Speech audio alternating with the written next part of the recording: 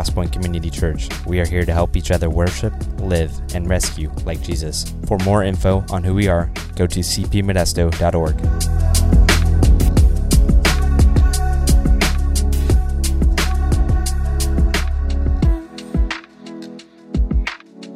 Couple things this morning as we kind of get into our passage. November 18th coming up in a number of weeks here. That is our Commitment Sunday, and so if you've been around here for a while, obviously it's going to look a little different this year. But Commitment Sunday is that Sunday where we come together and we kind of offer ourselves to God, not just our activities and the way our thoughts and our minds and that, but we offer Him and we worship Him with our finances. And so you'll be getting more information about that in coming weeks, but I just wanted to let you know that that's still happening, and we will be here in person, and many of you will be online, and that will be in a digital format this year, but we're still going to come together, and we're still going to be worshiping God this way, because that's very much the kind of people we are. Before I open up the word this morning, I believe that it's wrong to preach when maybe there is some hidden sin. So I have to confess something this morning. And I don't know how this is going to go, but last night when I came to kind of walk campus and pray, I rode my motorcycle in, and I just for security reasons, I usually I come in this way, and I go through the sliding doors in the pavilion entrance, and I put my bike in there, and then I leave that way because it's kind of exciting because I just ride my bike up to the doors and they open automatically, and I feel like I'm important. But I look to my right, and if you I don't know if you came in that way, to the right, there's some cones at the end of that kind of walkway over there, and then there was a yellow caution tape across the walkway. And I looked over there and I was like, you know what, that looks like a finish line to me. And I was like, I don't know, I'm sure someone put that there and they blocked that off, but I was like, I have, and so I revved I'm by myself, by the way. So I revved my engine and I went for it, and I went through the tape, and I was standing up as I went through the tape, and then I just drove off. And I felt like maybe there was something that was, I don't know, I just feel like I have to confess that, to get that off my chest so that everything's clear. But I won last night. I just want to say that I won, and I felt good about myself because I won. Yeah. I've never gone through tape like that before, but it was awesome. It's just, I see why people like to finish that way, and I see the motivation to be the winner in things. This morning, we are in Mark chapter 2, starting in verse 13. So if you have your Bibles, let's open up to Mark chapter 2, 13. Last week, Kyle talked about really kind of the real Jesus versus my Jesus. And one of the things he said last week was, when my Jesus and the real Jesus come into conflict, which one is going to change? And I think that's such a significant statement, and that's such a significant thing for us in a struggle, because we really are difficult people, in that we really get kind of entrenched in the things that we either enjoy or the things that we value. And really our whole lives are, if we have surrendered to Jesus, our whole lives are a significant transition to become like Jesus. And so there's a lot of ways that my personality and my desires and my values and my agenda gets kind of infiltrates into how I see Jesus and what I want Jesus to be, rather than who Jesus actually is. And people tend to see Jesus as one or the other. Oftentimes they kind of fall on one side or the other. They kind of see Jesus as kind of weak and mild and tolerant of others and avoided controversy. And then there's those who kind of see Jesus as this radical revolutionist, defender of what's important to me. And while Jesus isn't solely one of these things, he did deeply upset the status quo without ever being violent or acting out of desperation. Remember that as we look at the life of Christ, Jesus never went to a place of being violent or acted out of desperation. Like a point of saying, man, I just can't take this, I'm just going to do this. That's not what he did. And he was very measured, and he always kept his mission in front of him. And it wasn't just the goal of his mission of really paying for our sins, but along the way, he kept a certain set of values and character along the way, no matter what he ran into. And you see, the real Jesus lived according to his mission in a way that was both humble and unapologetic, regardless of who was watching or what they might demand from him. And so today we get to look at that real Jesus again as he begins to run into some issues, and there's kind of an escalation between him and those who had a form of morality, a form of righteousness, but denied its power. And so we come into Mark chapter 2, starting in verse 13, and here's what we see. Here's where we catch up with Jesus. It says, he went out again beside the sea, and all the crowd was coming to him, and he was teaching them. And he passed by, and he saw Levi, the son of Alphaeus, sitting at the tax booth. And he said to him, "Follow me." And he rose and followed him. And as he reclined at the table in his house, many tax collectors and sinners were reclining with Jesus and his disciples, for there were many who followed him. And the scribes and the Pharisees, when they saw that he was eating with sinners and tax collectors, said to his disciples, "Why does he eat with tax collectors and sinners?" And when Jesus heard it, he said to them, "Those who are well have no need of a physician, but those who are sick. I came not to call the righteous, but sinners." And this is the first part of our passage this morning. And here's the setting. Jesus is again, he's always on the go, and he's walking down by the sea, and he comes by this guy who is a tax collector, a Jewish tax collector. And again, the way that was set up was that they were collecting taxes from the Jewish people on behalf of Rome, and Rome had a certain amount that everyone had to pay. And so these Jewish tax collectors were really working for Rome, and they were collecting taxes, and they really had the flexibility to overtax for their own benefit. And so that's kind of the context of what we're looking at. And they were seen very much as traitors to Israel. And so Jews who were tax collectors were not well thought of by the more moral people in Jerusalem and in Israel. And so Jesus goes by and he calls this tax collector, Levi, also known as Matthew, and then what happens is not only does Jesus call him to follow him, but then what he does is he lets all of his friends know that he's going to be following Jesus, and he invites all of them over to this meal, this party at his house. And so it's kind of this maybe a going away party and a meal. And so then there's this conflict because the Pharisees are watching what Jesus does. And so they ask this question in this context. They say, why does Jesus, they ask his disciples, his other disciples, says, why does Jesus eat with tax collectors and sinners? Inferring that they don't do those kinds of things and they have a much higher standard of righteousness than Jesus, because here Jesus is actually eating and reclining and hanging out with tax collectors and sinners before they repent of their sins. Because for the Pharisees, they said, look, you need to be repentant, you need to follow all of these things before we're going to give you the time of day. Yet Jesus is there and he's sitting and he's eating with these people.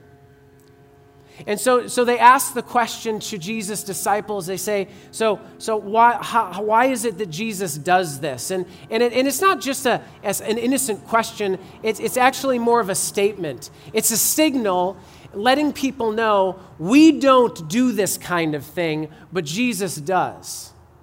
And so Jesus responds to them because he knows what's in their heart. He knows what they're asking. And Jesus says to them, those who are well have no need of a physician, but those who are sick. I came not to call the righteous, but sinners. And here's essentially, if I were to put Jesus' words into maybe words that would kind of make a lot of sense today is this, that Jesus basically says to the Pharisees, he says, you know what? You're right. These are sick, hurting, troubled people. Their lifestyle has damaged them deeply. They don't see life rightly, and they are covering up many evils. They are false in many ways, and you are right that these are sick men and women. But where else would a doctor be? I've come to heal, so where there is hurting, that's where you will find me.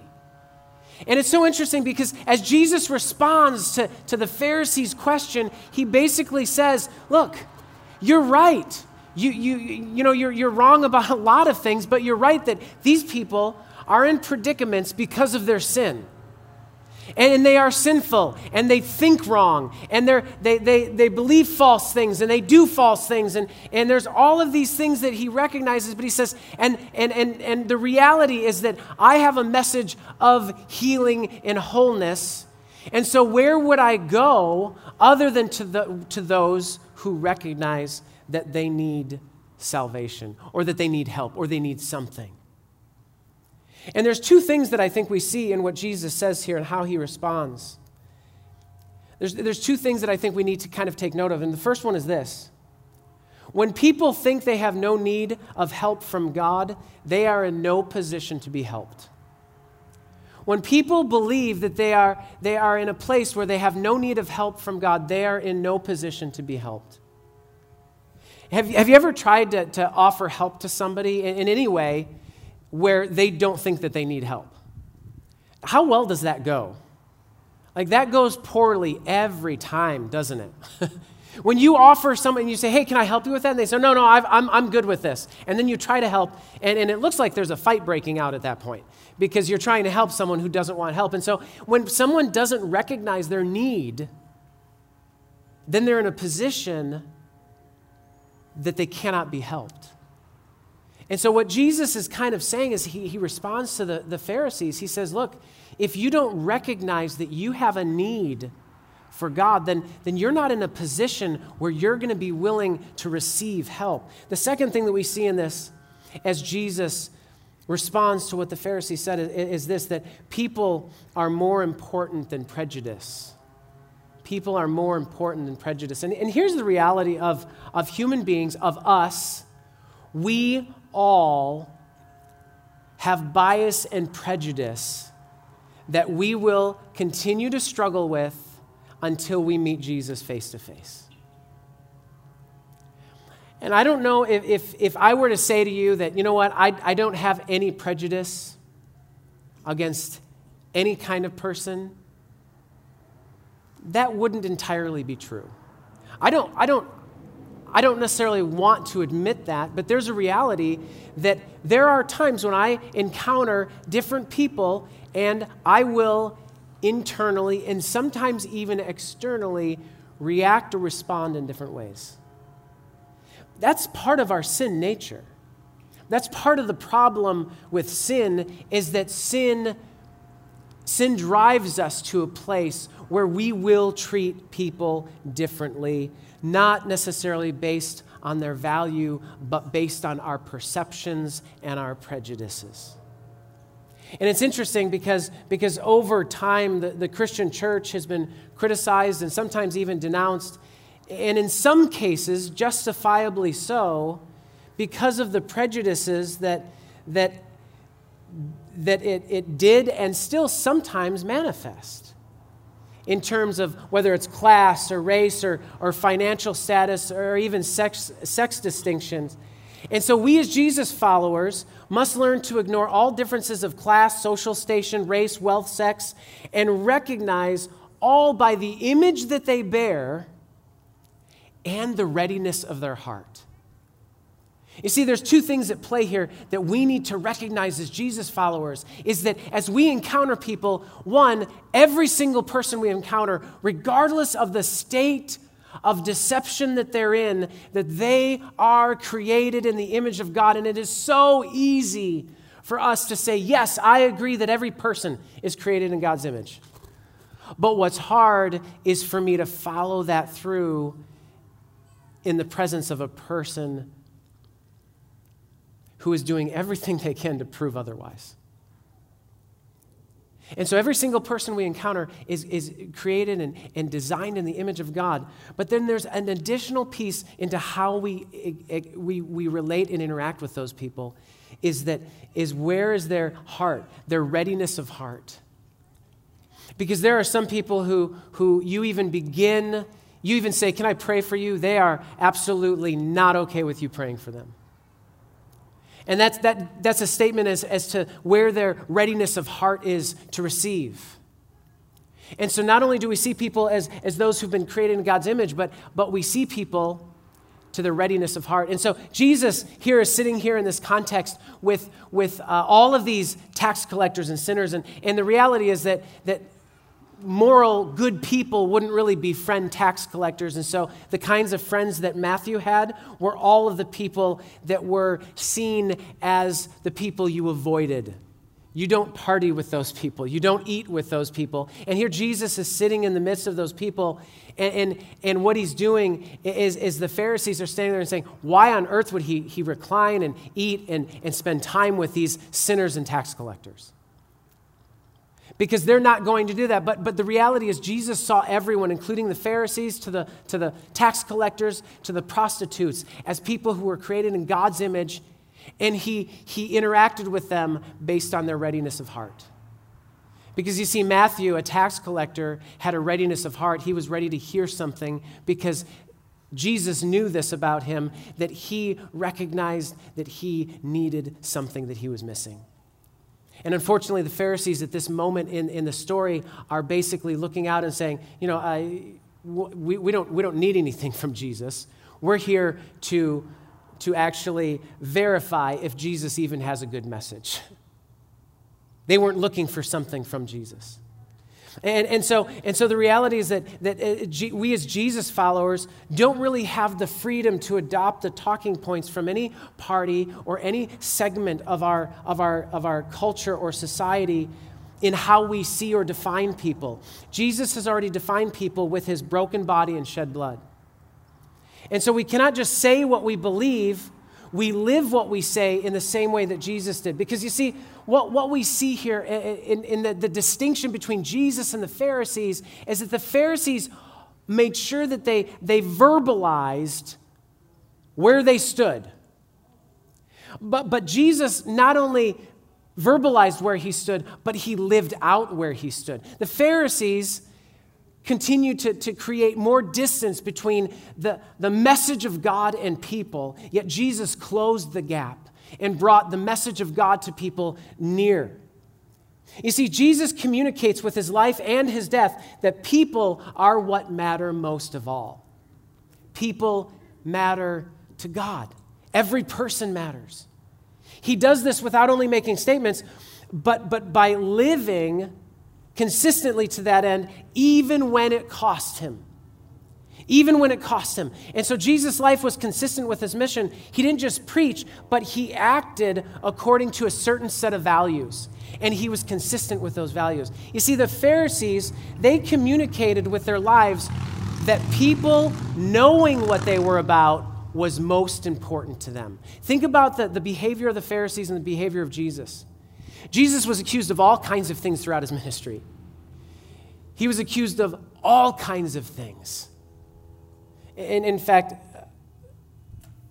this week, one of the things we're doing is kind of as we walk through Mark, there's a couple passages that we're not going to preach through on Sunday, but we'll have kind of a midweek kind of devotional on that passage. And the passage after what I preach today is this coming week. So I want you to watch for this week the next passage, and it's a passage about the crowds following Jesus and how Jesus wanted himself to be defined. And so I'd encourage you, when you get that this week, make sure you watch that and just kind of think about what Jesus is saying to you through that. But here's the thing. The Pharisees were so concerned about people knowing what they believed, not experiencing the effects of what they believed. but just simply knowing that they were in the right position, the right moral and historical position. They were about defining themselves, which was most important, rather than rescuing others. Their lives were inconsistent with what they claimed because they claimed that God is the king, yet they lived as if they were kings rather than God was king. And there's an interesting thing that's been kind of a common term over the last few years, and it's become even more and more mentioned and things like that, is this idea of virtue signaling. And here's a couple definitions of it. Cambridge Dictionary defines virtue signaling this way: an attempt to show other people that you are a good person, for example, by expressing opinions that will be acceptable to them, especially on social media. I love the Urban Dictionary's definition for virtue signaling. It says to take a conspicuous but essentially useless action ostensibly to support a good cause, but actually to show off how much more moral you are than everyone else. That is exactly what the Pharisees were doing, isn't it? They took positions to show how much better they were than everyone else. That's exactly what you see in the life of the Pharisees throughout the ministry of Jesus. They constantly set situations up that they could be compared with others to show how much better they were. And we'll see this even play out in today's text. The Pharisees were kind of like the OGs of virtue signaling. That's what they were. And so here what Jesus does at Matthew's house, surrounded by all of these people, Jesus basically says, I'm here because people matter. And I'm not concerned about being seen as better than other people because I know who I am. And Jesus said, these people need me. So I am like a doctor attending people who are sick. All you need to do is show up. And so here Jesus presents that. And so here we begin this whole thing with Pharisees saying, hey, why does Jesus, eat with sinners? That doesn't seem to be the thing that someone who really is moral and spiritual would do. And so we see this go on in chapter 2, starting in verse 18. In verse 18, we see Jesus. It says, now John's disciples and the Pharisees were fasting. So John the Baptist and his disciples and the Pharisees disciples were fasting. And people came and said to him, why do John's disciples and the disciples of the Pharisees fast, but your disciples not fast? And this was kind of that set-up question from the Pharisees to say, hey, look at, again, Jesus, let's look at this. Jesus eats with sinners, we don't.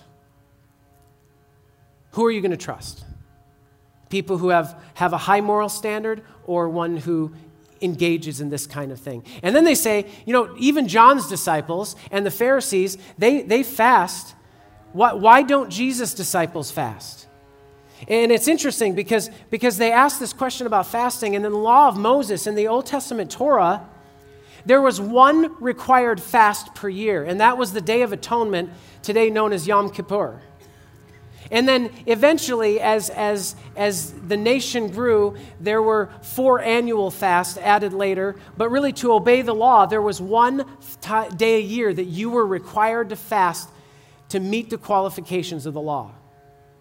Yet the Pharisees, to show how zealous and righteous they are, to show how much more moral they are than everyone else, They brought it to a place where they fasted 2 times a week and demanded that if you were really righteous, you would fast twice a week. And it drew attention to themselves. That's why later in Jesus' ministry, he talks about when you fast, don't look hungry and weak and sad and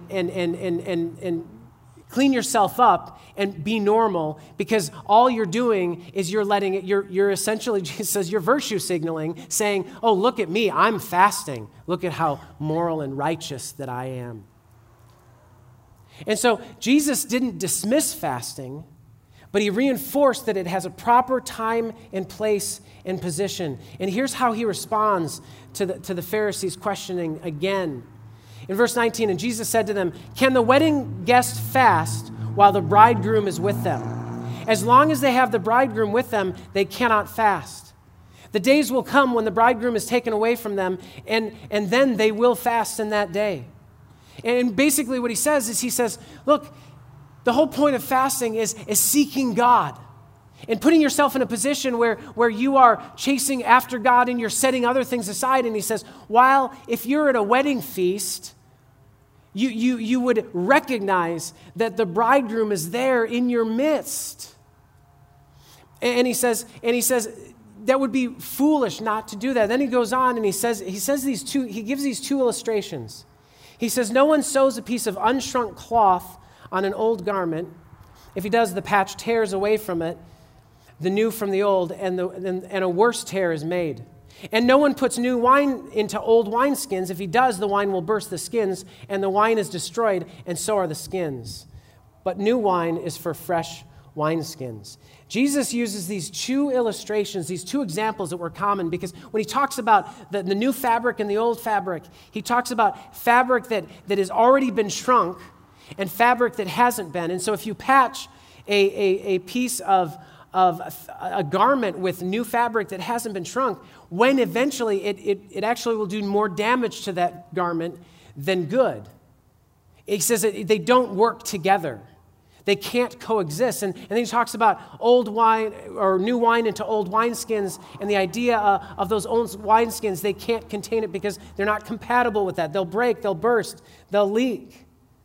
And basically what Jesus is saying is that my kingdom message is incompatible with your existing form of religion and society. That what I've come to preach is the same thing that God set up long ago, except the problem is that you have veered off that track. The fact that you are wondering why I am engaging sinners tells me that you don't understand the message of the kingdom. The fact that you are wondering why my disciples aren't fasting tells me that you don't understand who I am. And so Jesus says in this response to the Pharisees, he says, look, what you are pursuing is incompatible with the kingdom, and you've got to repent, and you've got to turn from that and trust me. So not only do they ask about the fasting, but then they move on. And again, it's just kind of from one situation to another. In verse 23, it says, one Sabbath he was going through the grain fields, and as they made their way, his disciples began to pluck heads of grain. And the Pharisees were saying to him, look, why are they doing what is not lawful on the Sabbath? And so again, they ask the question, and they're asking about work in the Sabbath. And the Sabbath, God gave mankind the Sabbath to restore human beings, both their rest and their refocus on God's ownership of all things. That's what the Sabbath is for. It is for us to stop, pause, rest, because God values that, and for us to refocus our attention on God who owns all things. And so it was created to be a joy. It was created to be something that rejuvenated not only our bodies, but our spiritual eyes and our hearts and our minds. Yet the Pharisees turned it into a burden to bear, and it was a hierarchy of virtue rather than rest and refocus. Because the Pharisees said, no, you need to accomplish all of these things and all of these rules, and you need to be under the burden of these rules that they added.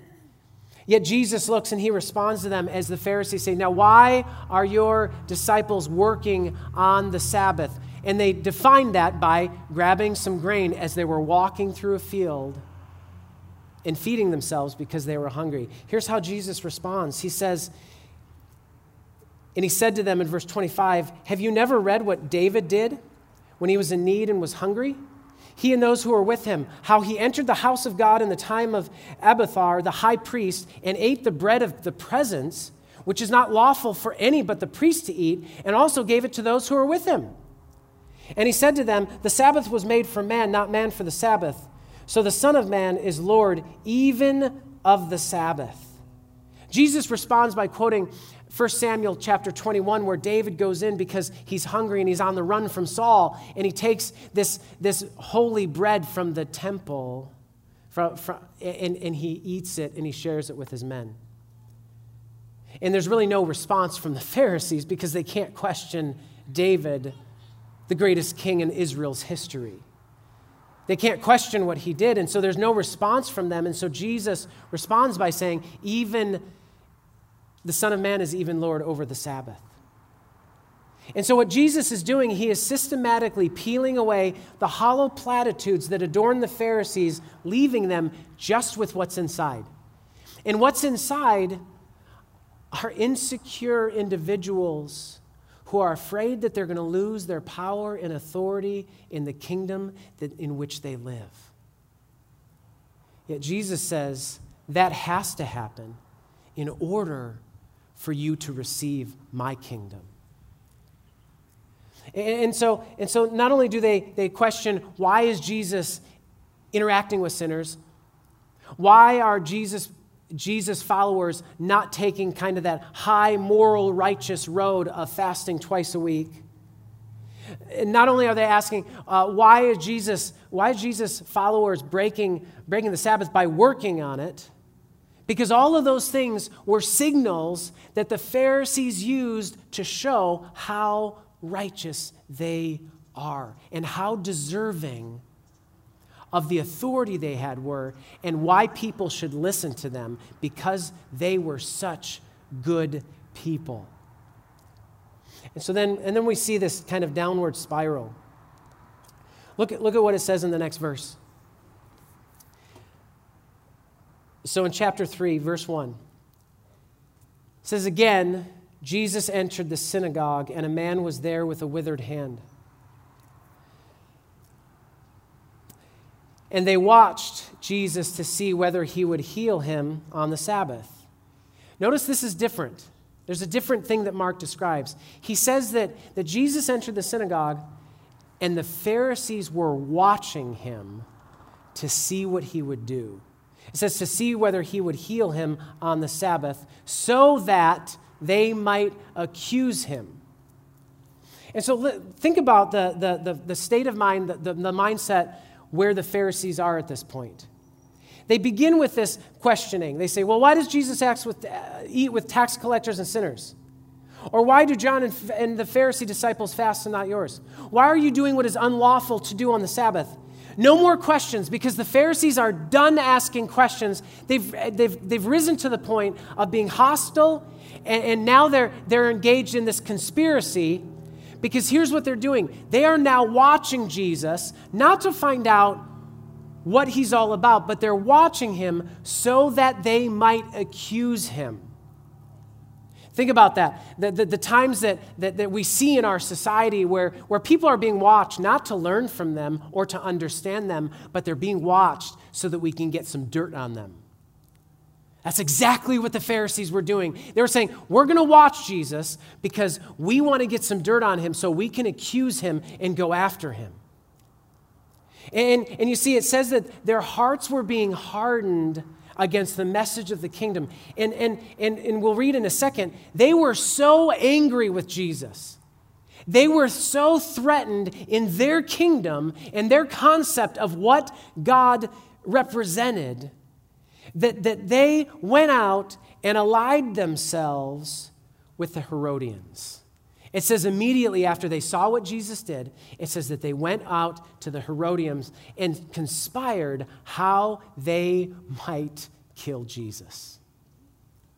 Now remember for a second, the Herodians were led, basically their front man was Herod Antipas, who was the leader, who was kind of reigning. He was put on into authority and leadership by Rome, and he was kind of heading up Jerusalem.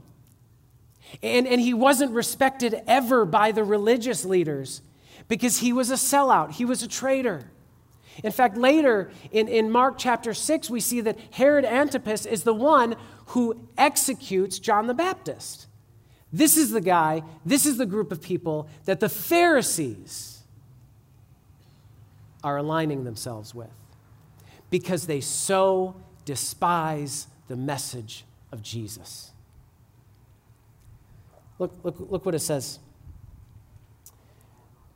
So they were watching to see whether he would heal this man on the Sabbath so they might accuse him. And he said to the man with the withered hand, "Come here." And he said to them, Is it lawful on the Sabbath to do good or to do harm, to save life or to kill?" But they were silent. Let me tell you what Jesus did right there. Notice what Jesus did, because I think it's easy to miss this. Jesus says to them, he calls the man to come into the middle of the room. He wants people to see this. And he says, "Come here." And then he says, "Is it lawful to do good or harm, to save life or to kill?" You see, Jesus knew what was going on in the Pharisees' hearts and their minds. And essentially, it's like Jesus just said this to them. You're concerned about the Sabbath? Whose Sabbath are you concerned about, yours or mine? I want to do good to this man while you are plotting to harm me. That's why he says, what's more appropriate to do on the Sabbath? To do good or harm? Because right now, I'm choosing to do good to this man who has a withered hand, yet you are plotting to harm me in this moment on the Sabbath. Which activity seems to reflect the spirit of the Sabbath better? And then he goes on, and he basically says, it's like he's saying, I want to save this man and heal him, but you're thinking how you can kill me. Now tell me, which one is more in line with the Sabbath? Which actually looks like the Sabbath, and which one doesn't? It's actually an easy question that anyone could answer, but it's so interesting because when he says this, he says, is it lawful on the Sabbath to do good or to do harm, to save or kill? It says, but they were silent. They realized that Jesus knew what was in their hearts, and they couldn't say anything. And it says in verse 5, and Jesus looked at them with anger, grieved at their hardness of heart. Notice that Jesus' anger is not because he hates the Pharisees, it's because he's grieved at the state of their heart. I think one of the things that we need to grab from Jesus here is recognize and remember that when we are angered by the sinfulness and the deception and the evil that the people around us do, we need to remember that that anger that comes must come from a place of grief, because we recognize that those image bearers have hard hearts and they are in the process of rejecting the good that God has for them. And so notice again what it says, and he looked around with them in anger, grieved at their hardness of hearts, and said to the man, stretch out your hand. He stretched it out, and his hand was restored. The Pharisees went out and immediately held counsel with the Herodians against him, how to destroy him. Isn't that interesting that their response to a miraculous healing of a man who was in pain and struggling was to go out and find a way to destroy Jesus?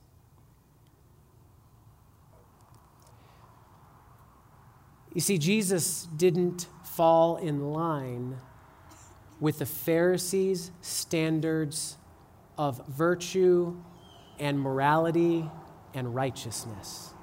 And because he didn't, to protect their kingdom, their reputation, and their way of life, they saw no other way but to partner with the Herodians and to destroy Jesus. You see, the life of a Jesus follower will clearly communicate that people are what matter most. You see, the Pharisees were so comfortable in their kingdoms, they couldn't let go of their kingdom, what they were used to, what they enjoyed, to allow God's kingdom to come to pass.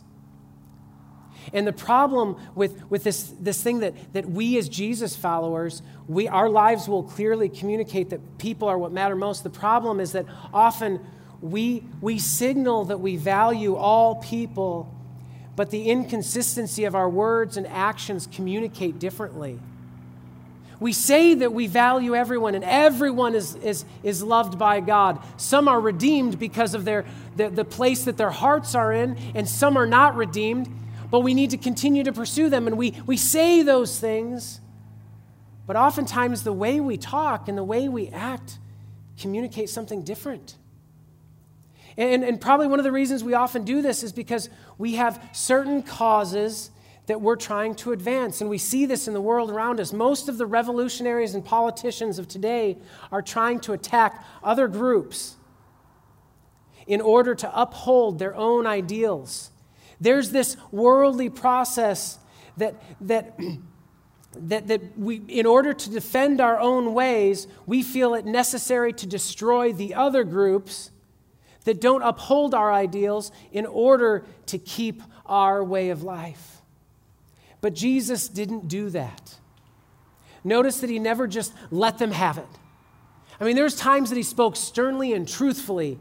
He always spoke truthfully, but there was times that he spoke sternly to people, but it came from a love and a grief and a compassion because he saw the state of those people's hearts. He was grieved and hurt. He was never vulgar or outrageous. He never did things merely for the sake of being different. He didn't try to call attention to himself by bizarre actions or by walking around with a cross on his back or by beating himself in public or wearing strange clothes or looking remarkably different than anyone else. And yet neither was he ever fearful or compromising. Jesus was completely surrendered and trusting of his heavenly Father, and saw people as they really are, image bearers, all at different places of deception and restoration. What if we thought about people that way? What if we looked at people and said, I see Mike, he is in this place, he's in this process of restoration right now. Or I look and see this person and say, man, this person, they're in this place, we're in this process of deception right now. What on earth can I do to try and help them see that they are in a place of deception? What if we saw people at different places of deception and restoration, and that God wants relationship with all of those people? And so here Jesus, all the rules and the traditions and the regulations and the prejudices and the excess of zeal and self-righteousness didn't stand in the way of him seeking and saving the lost. Jesus didn't just say to the people that he came to seek and save the lost, but he actually did it. And he made sure he was in places where those lost people were. You see, I believe that today we have an incredible opportunity to do exactly what Jesus did. I think no matter what your thoughts about life and the way of life you have, it probably doesn't matter who you are. Everyone's way of life is threatened today, isn't it? I mean, I think that every single person, to some degree, their way of life is threatened. And I guess the question is how are we going to respond in that moment? As Jesus followers, what are we going to do? When I was growing up, when I was little, we lived in Milford, Michigan. And Milford, Michigan is a kind of a further suburb of the metro Detroit area. And where we lived, we would come out of our neighborhood, and anytime we went anywhere really, we went by this large area of land that was all either these trees, these kind of trees that blocked your view from this area, these giant fences, and it was the General Motors Proving Grounds. And so we would pass by the entrance to that, and there was this big gate, and there was security there, and you could never, and every so often, I would get a glimpse through the trees or through the fence. You know, if you're driving by a fence, fast, you can kind of see through it, and I would see cars that General Motors hadn't yet released, and they take them to the General Motors Proving Grounds in Milford, Michigan, and they would test around. They had a huge test track and all of these cool tracks and all of these things, and they would go and test the cars to make sure that the cars were what they claimed they were. It was the proving grounds for GM cars in Milford, Michigan. And I'm becoming more and more convinced that the context in which we live today is our proving grounds. What we claim to believe about God and his sovereignty and about people and their need for Jesus, what we claim to believe, this is that time that we are proving that we really believe those things. This is our proving grounds. All of the things that I've claimed over my lifetime, the ways I've claimed I've grown, the messages that I've talked about, humility and surrender to Jesus, and commitment to His righteousness and His truth. I'm on the test track. This is our proving grounds. And you see, Jesus kind of threw that challenge out to the Pharisees, and they failed. They weren't what they claimed to be. And so as we continue to gather and as we continue to navigate this, my question for you this morning is this: are you being proved during this time? Paul says to Timothy in 2 Timothy 2, he says, "Remind them of these things and charge them before God not to quarrel about words, which does no good, but only ruins the hearers. Do your best to present yourself to God as one approved, a worker who has no need to be ashamed, rightly handling the word of truth." Are we being approved during this time? Are the people who follow Jesus being approved? Are we proving what we claim to believe? You see, here's the reality. You matter to God more than anything else. And He proved that by sacrificing His Son. And He wants to approve you as you follow Him. And right now is an awesome time to be proving that. But I want you to know this morning. Wherever you are, whether you're online or here in person, you matter to God. He loves you whether you've responded to Him or not. His desire is that you respond to Him. And so we're going to have the prayer team over here on this side. And if this morning you need to respond to Jesus for salvation because you've realized that you are like those at Matthew's house, that you need Jesus to heal you, to forgive your sins, and to be a part of your life, then I would encourage you as I close in prayer to go over and talk with those people. If you're here this morning because you matter to God and you're just in a place of hurt and struggle, then I would encourage you to go over and receive prayer. And share that with someone and let them pray for you. I encourage you this week, on Tuesday morning right here, we gather together at 6:30 to pray, to cry out to God and to surrender ourselves again, to repent and believe that God is on His throne and that He is working and that He continues to come through in enlarging His kingdom, even though sometimes we can't see it. So I'd encourage you to join us from 6:30 in the morning to 7:30 on Tuesdays. This morning, what we've been presented in the Word is this. Where are you? Are you one who recognizes you are in need of God's continual grace and growth in your life? Or are you at a place where you are allying yourselves with those who would reject God's kingdom? Let me pray for us. Father, we come before you this morning, and I thank you so much for your love, for the way that you continue to work in us. God, the way that you communicate so clearly what you want us to be and who you want us to be and how you want us to be. Father, I pray for those this morning who don't know you,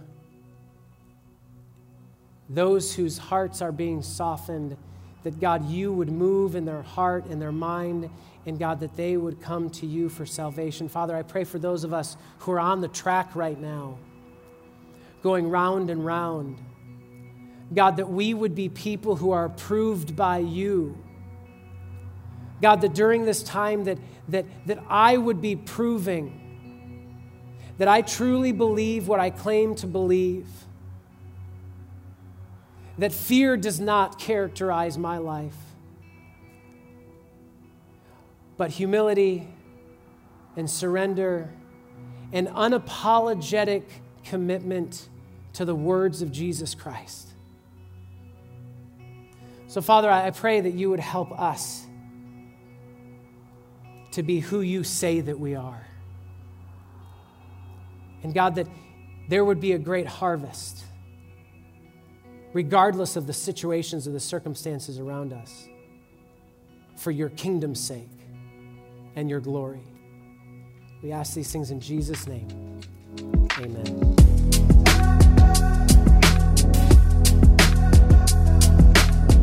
Thanks so much for listening.